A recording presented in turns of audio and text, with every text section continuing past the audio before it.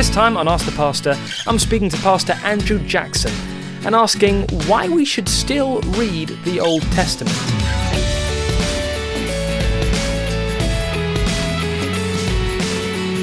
Hey Andrew, welcome to Ask the Pastor. Thanks for joining us. Great to be here. Your question is about the Old Testament.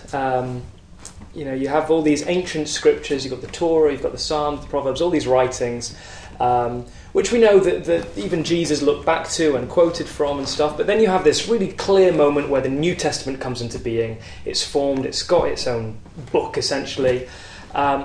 So I think a lot of people spend their time studying the New Testament, studying the letters of Paul and the Gospels, but probably not so much on the Old Testament. I mean, it's dense Hebrew poetry, some of it. It's quite structurally bizarre. So what would you say to someone who asks, why should we study or even read the Old Testament? It's a great question. First of all, let me just say I'm a massive fan of Ask the Pastor. I'm like one of those online, let's watch them all, and again. Binge it. Big time.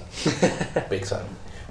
But when it comes to the Old Testament, I think we have to look at what does the Bible say about itself is a good starting place. In a time where actually absolute truth is challenged, going back to what does the Word say is a great starting point. And so 2 Timothy 3:16, all Scripture is inspired by God, God-breathed.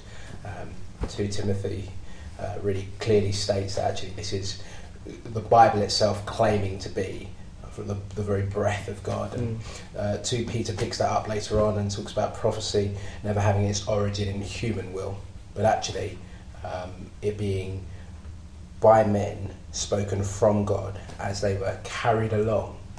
2 Peter 1:21, being carried along by the Holy Spirit. So we really get that the Bible itself claims Old Testament and New Testament to be inspired by God, and because of that claim and our faith statement being linked, that actually it's the Scripture is useful for doctrine, it's useful for correction, it's useful for teaching. So really the starting point is the Bible itself, Old Testament and New Testament, claim to be inspired by God, God-breathed. I'd then say actually, importantly, I think we simply miss out. We miss out on the whole counsel of God. We miss out on the revealing God, the context of which Jesus speaks into, which is really, really important. I don't know if you've ever been to a movie and you've kind of caught up halfway through, or you've gone in halfway through, and actually you miss important character information, you miss times, dates, you miss stuff that actually you don't get if you don't see from beginning to end. And I think sometimes we kind of pick and choose, and increasingly in a society that says, I'll pick the bits that work for me, and if it doesn't work for me, if it doesn't make me feel good, I'll reject that. I'm okay with that. And actually the Old Testament and the New Testament provide us with the revelation of God.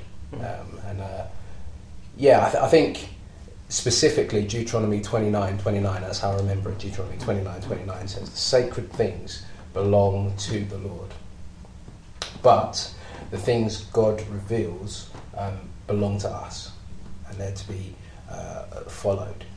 And I think that provides for me an interesting kind of truth, that there are some things that we might find really difficult to answer. When we start with the whole revelation of Scripture from Genesis right through to Revelation, we understand that actually there are things that God reveals, and David picks us up and he says, your word is a light unto my path. And I think we have so many decisions to make every single day, and one pastor from Manchester explained that actually one of the key questions we need to ask ourselves in order to follow God is what's he already said. Sometimes we're looking for the next word, we're looking for somebody to speak over us over here, prophesy over us over there. Praise God for spiritual gifts, believe they're for today. But actually we've got the ultimate standard by which we measure the plumb line for truth, which is the Word of God, Old Testament and New Testament. A phrase that has come out more recently and more boldly is follower of Jesus. People say, almost people don't want to say Christian anymore, they want to say follower of Jesus, because it's just really clear about who you're following, who you're going forwards.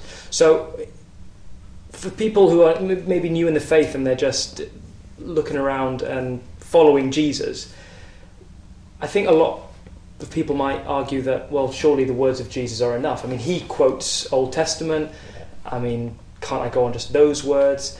He even does this whole golden rule, which he wraps the entire law of Moses into 2 commands, like love God and love your neighbour. Isn't that enough to go on? I mean, do we really need to look back? Even Hebrews 11 gives us quite a nice quick skim of the Old Testament, like by faith he did this, they did that. It sounds like people are doing what I did before my English A-level, where you look for the study notes, you look for the study guide, Wikipedia, the cheat sheet, and you try and get the big rocks, right? This happens, this happens, this happens. Cool, we'll go with that. And I think when we do that, we miss out on the things that God has revealed to us. There's things that we, this side of heaven, may not know, but actually the Bible, the Old Testament and New Testament really do provide a context for the Saviour. And I think the more I read the Old Testament, the more I realise the human condition, the brokenness of that relationship. The more I read the Old Testament, the more I realise that God uses and chooses people. That revelation that Jesus gives in, I think it's Luke chapter 4, when he says, the Spirit of the Lord is upon me. That is really only understood if we understand Isaiah 61. If we really understand that actually Jesus was quoting the things that the Jewish people would be very familiar with, but he's saying actually this is now. This is now. And one of my former pastors, one of my former mentors and great friend used to say, the thing you need to understand about the Bible is that it's not just a book of 2 halves. I think sometimes I've previously looked at it as a game of 2 halves. So you've got the old, the first half, the new, the second half. And actually, the more we discussed, the more we spoke about the Bible, the more we read the Bible, he was explaining that the new is in the old, concealed. The old is in the new, revealed. Yeah, that's good. Yeah. And the more I understand the context in which Jesus speaks into, the more I understand that actually there are times in the Old Testament where Jesus shows up, bearing in mind that he always has been and he always will be. He was there at the beginning, but we're there at the end. The more we see Jesus for who he is, the more we actually understand that the Old Testament is crucial for understanding the context of that. And I don't know, I guess for people that challenge the Old Testament and say, do I really need it? Can I just go off Jesus' words? I would say it's like you've been given an important email, but it goes into your junk because you've never heard it before, never received something from that sender before, and you miss out on the important information, you miss out on important dates, you miss out on important times, which is all included in the Old Testament. And then you wonder why you don't have all the information you need to go into your meeting, to your party, or to wherever else. And so the times where I have thought, actually, do I really need to? You know those genealogies you struggle through. You know those moments where you're really asking. This context seems so far removed from me. Actually, that increasingly needs to act as our motivation to understand the context with which Jesus comes. Understand that actually Jesus was a rabbi. He was the saviour. He is the saviour, but he was also speaking into a specific time and a specific context. And I think probably over the last 3 or 4 years, I've really wanted to grapple with some of those bigger contexts and really understand why the Old Testament says what it says. What was the cultural context that was going on? What was the social? What was the historical background to these words? And the more I understand these words, the more I understand these stories, actually, the richer my faith is for it.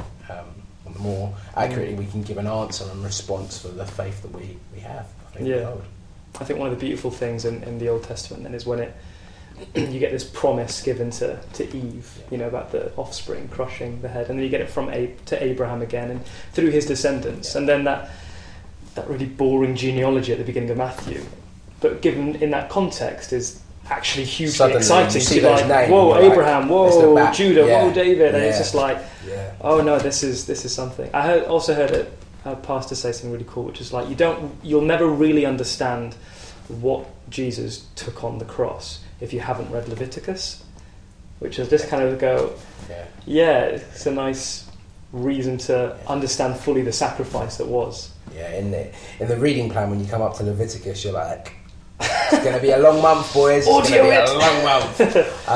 But the truth is, if we're going to understand the context of our Messiah, the context of our Christ, then we need to understand